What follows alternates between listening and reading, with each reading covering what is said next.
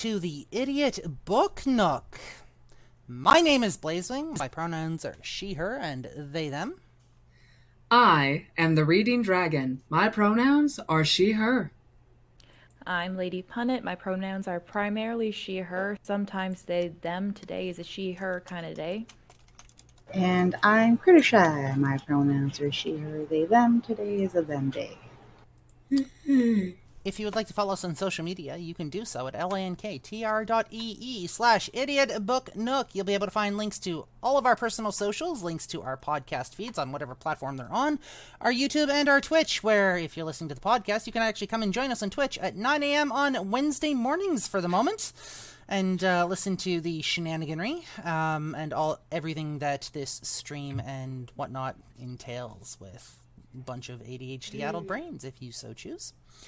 Mm-hmm. With that being said, I believe we have chapter 43 and our second last chapter of this book that we are about to finish. Dun, dun, dun. So, is our narrator ready to take this away? As ready as I'll ever be.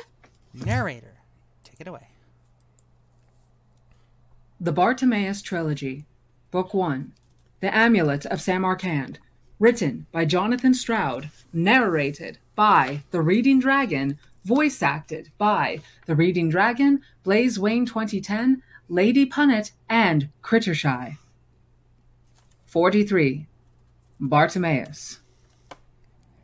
Typical of the kid that was, having carried out the most important act of his grubby little life, you'd expect him to sink to the ground in exhaustion and relief. But did he?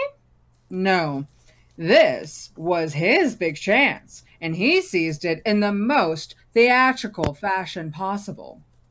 With all eyes on him, he hobbled across the ruined auditorium like a wounded bird, frail as you'd like, straight for the center of power. What was he going to do? No one knew. No one dared to guess.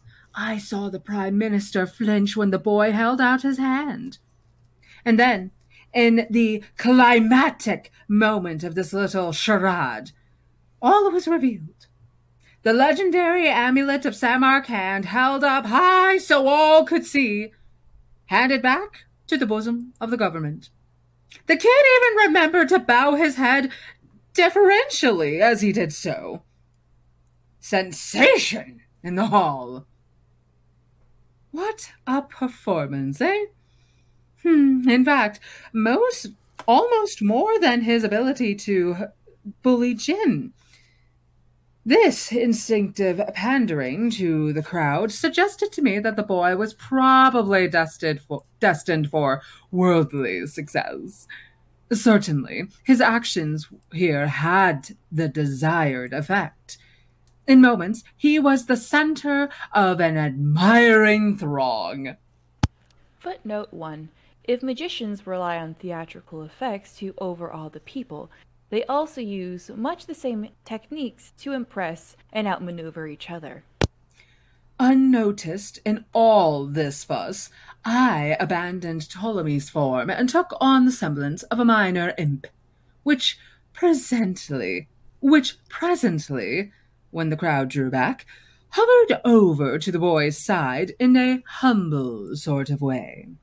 I had no desire for my true capabilities to be noticed. Someone might have drawn a connection with the swashbuckling genie who had lately escaped from the government prison. Nathaniel's shoulder was the ideal vantage point for me to observe the aftermath of the attempted coup, since, for a few hours at least, the boy was the center of attention. Wherever the Prime Minister and his senior colleagues went, my master went too, answering urgent questions and stuffing his face with the reviving sweetmeats and that underlings brought him. When a systematic head count was made, the list of missing was found to include 4 ministers, all fortunately from fairly junior posts, and a single undersecretary. In addition, several magicians had suffered major facial and bodily distortions, or been otherwise inconvenienced. Footnote 2. Amanda Cathcart, Simon Lovelace, and 6 servants had also vanished into the rift, or the mouth of Vermouthroom. But under the circumstances, the magicians did not consider these significant losses. Oh, the general relief quickly turned to anger. With Ramuthra gone, the magicians were able to set their slaves against the magical barriers on the doors and walls and quickly burst out into the house. A thorough search was made of Haddleham Hall, but apart from assorted servants, the dead body of the old man and an angry boy locked in a lavatory. Oh, shit. No one was discovered. Unsurprisingly, the fish-faced magician Rufus Lime was gone, nor was there any sign of the tall, black-bearded man who had manned the gatehouse. Both seemed to have vanished into thin air. Nathaniel also directed the investigators to the kitchen, where a compressed group of undercooks was found trembling in a pantry.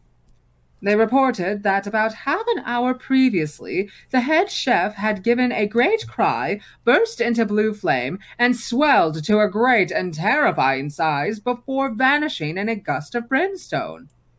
Upon inspection, a meat cleaver was found deeply embedded in the stonework of the fireplace. Oh, the last memento of Fouquar's bondage. Footnote 3. That is, at exactly the moment Lovelace perished. Footnote 4. So once again, our paths had crossed without a definitive confrontation. A pity, really. I was looking forward to giving Farquhar a good hiding. I just hadn't quite had the time to get around to it. With the main conspirators dead or vanished, the magicians set to interrogating the servants of the hall. However, they proved ignorant of the conspiracy. They reported that during the previous few weeks, Simon Lovelace had organized the extensive refurbishment of the auditorium, keeping it out of bounds for long periods. Unseen workers, accompanied by many oddly colored lights and sounds, had constructed the glass floor and inserted the new carpet, supervised by a certain well-dressed gentleman with a round face and reddish beard. Footnote 5. As well as no doubt creating the secret mechanisms in an adjacent room, which pulled back the carpet from the floor and triggered the bars upon the windows. Certain types of foliates are very gifted at construction jobs. I used to have a band of them under me working on the walls of Prague.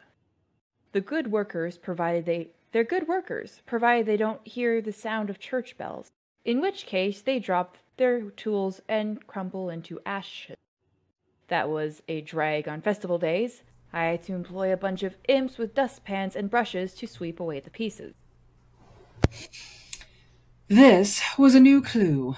My master eagerly reported sighting such a person leaving the hall that very morning, and messengers were immediately sent out with his description to alert the police in London and the home counties. When all was done that could be done, Devereux and his senior ministers refreshed themselves with champagne, cold meats, and jellied fruits, and listened properly to my master's story. And what a story it was! What an outrageous yarn he told! Even I, with my long experience of human duplicity, was flabbergasted by the whoppers that boy came up with. To be frank, he did have a lot of things to hide. His own theft of the amulet, for example, and my little encounter with Sholto Pin. But a lot of his fibs were quite unnecessary. I had to sit quietly on his shoulder and hear myself referred to as a minor imp 5 times, a sort of foliot twice, and even once a homunculus. I ask you, how insulting is that? Footnote 6. Krita? Oh, I thought it was. No, I do the odd numbers, you do even. Oh, okay. Homunculus, a tiny mannequin produced by magic and often trapped in a bottle as a magician's curio. A few have prophetic powers, although it is important to do exactly the opposite of what they recommend, since homunculi are always malevolent and seek to do their creators harm. Yep. Full metal, anyone? Don't try not to lose an arm or a leg when creating one, or your soul. Only Or if I your get cool eyes. replacements. Right. But that wasn't the half of it. He recounted, with big, mournful eyes, how his dear master, Arthur Underwood, had long been suspicious of Simon Lovelace, but had never had proof of any wrongdoing. Until, that was, the fateful day when Underwood had, by chance, perceived the amulet of Samarkand in Lovelace's possession.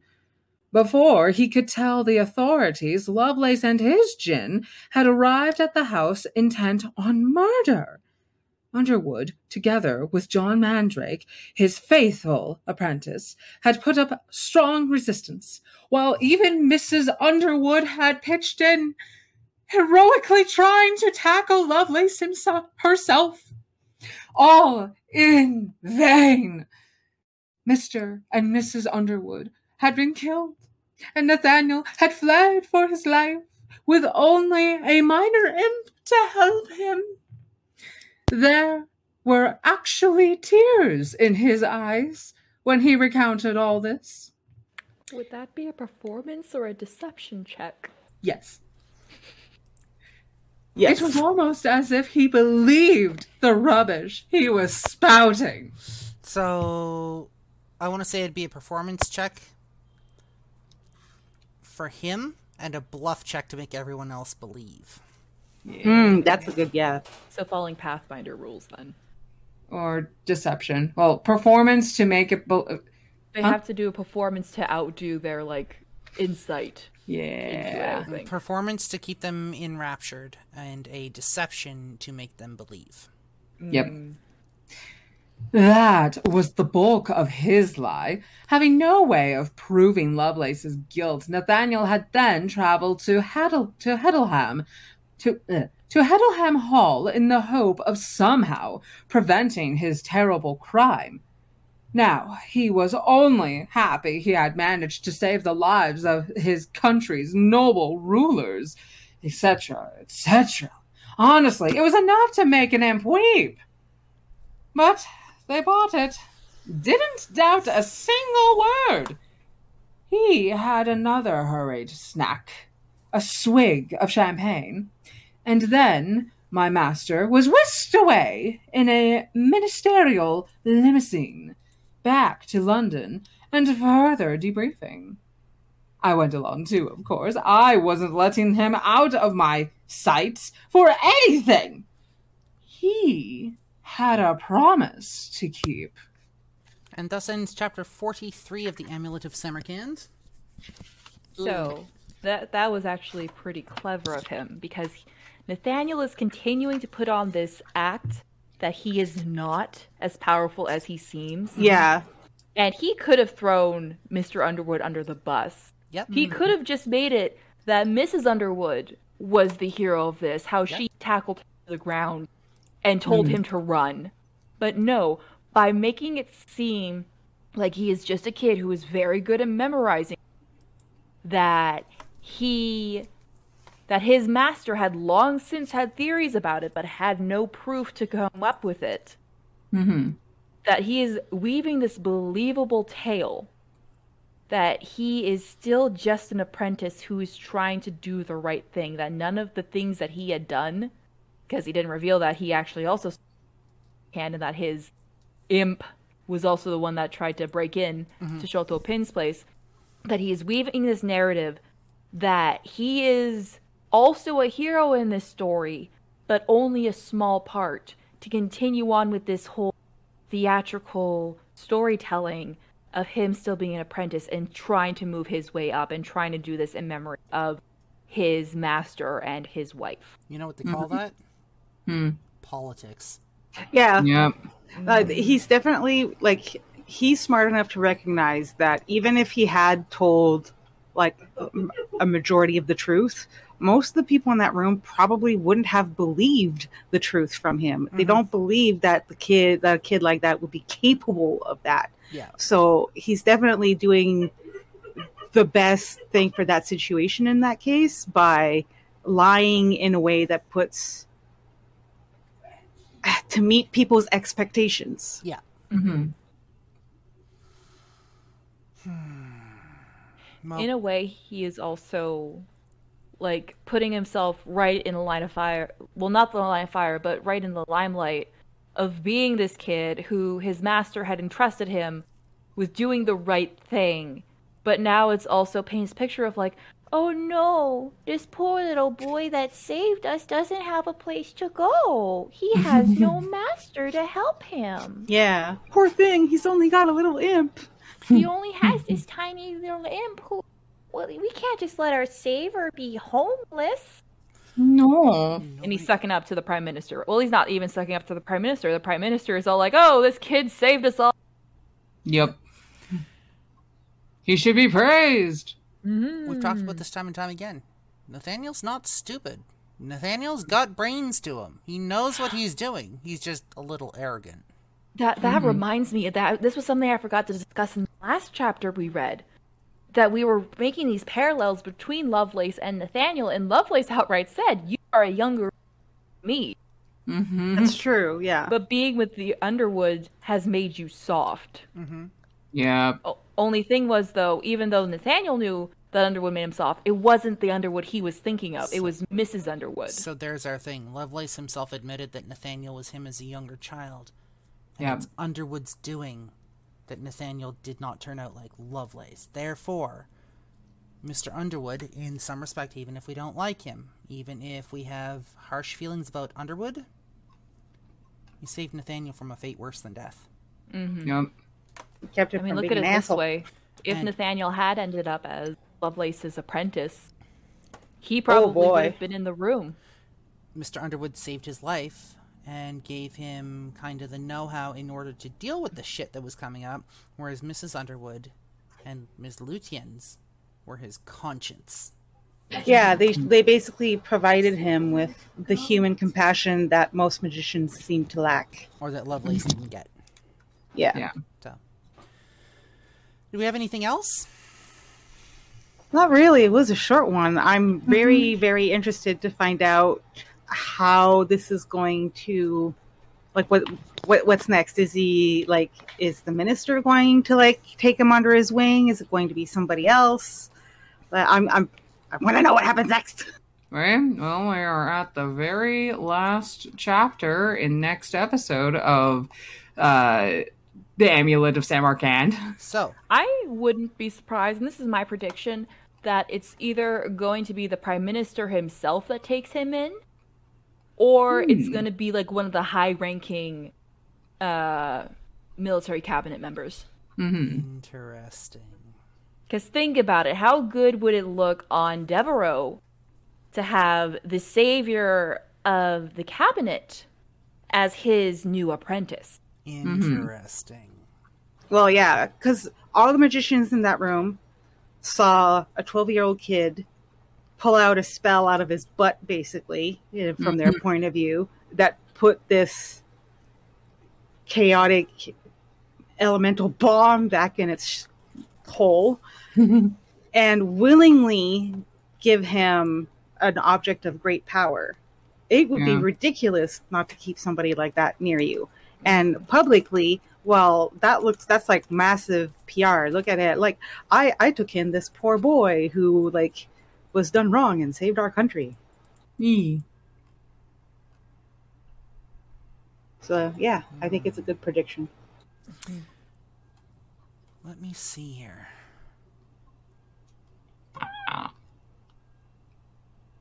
How many pages do we got? Well, actually, no, I can just look.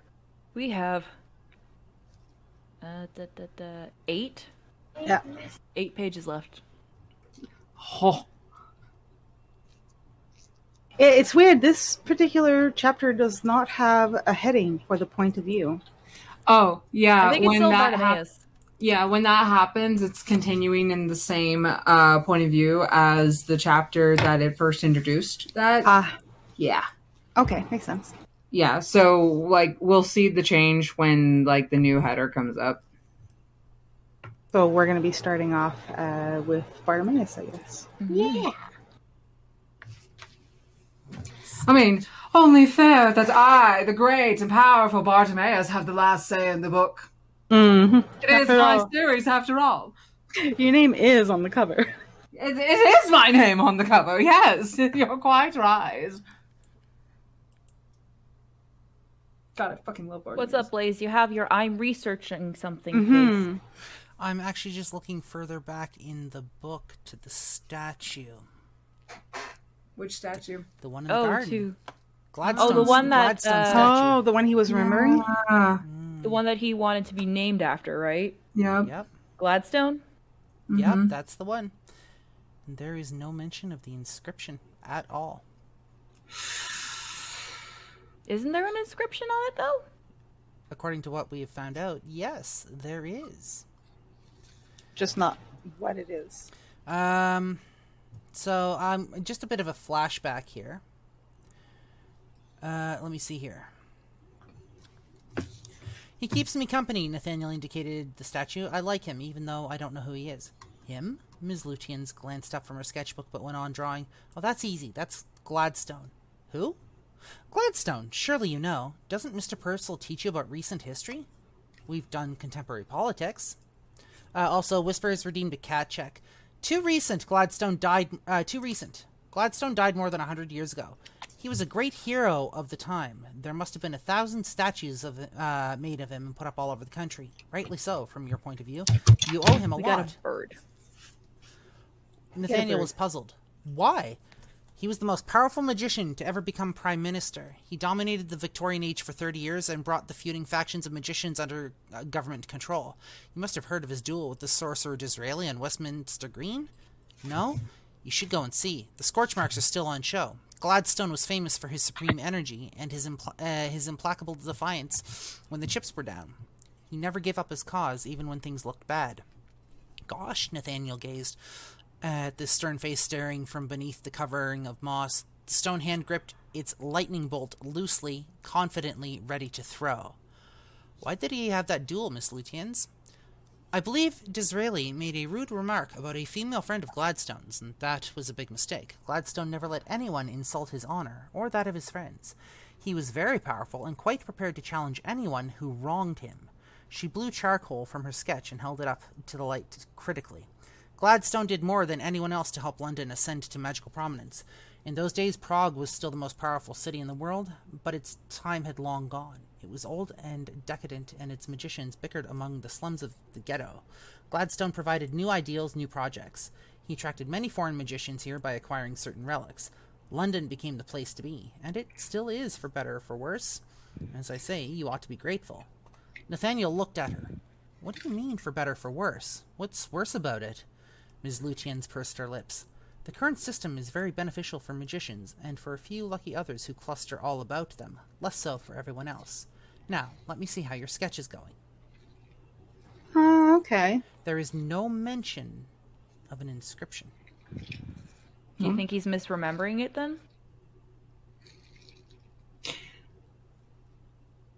Either that, or it's just added on flavoring to the fact that he has eidetic memory and the fact that he's done so much research in that little montage of research in the book.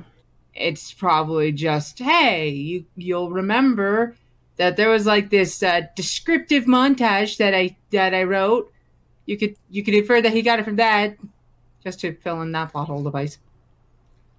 Maybe. Also, with that cat check, I don't have a cat, but I have.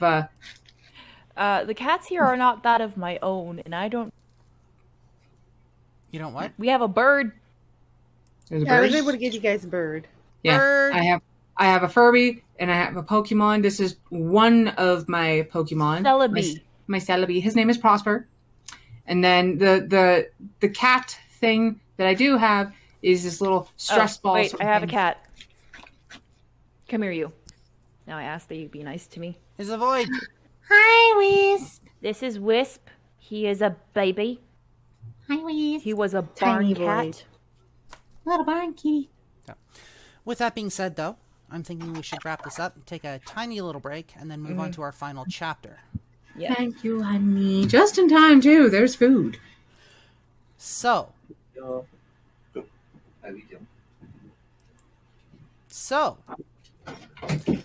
for the Idiot Book Nook, I'm Blaze. Sorry, hold on a second. Let me retry that. If you'd like to follow us on social media, you can do so at lanktr.ee/idiotbooknook for chapter 42 of the Amulet of Samarkand and episode I can't quite remember because I don't have it written down. I'm Blazewing. I am the... Sorry, let me start over. I am the Reading Dragon, and yes, Northern Whisper, I did say Furby.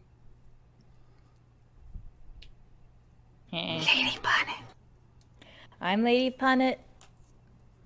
And I'm Critter Shy. And we'll see you guys for the final chapter of the Amulet of Samarkand. We're going to see how this closes out. Yep. Yay. For the audio listeners, have a good night. And for the Twitch viewers, we will see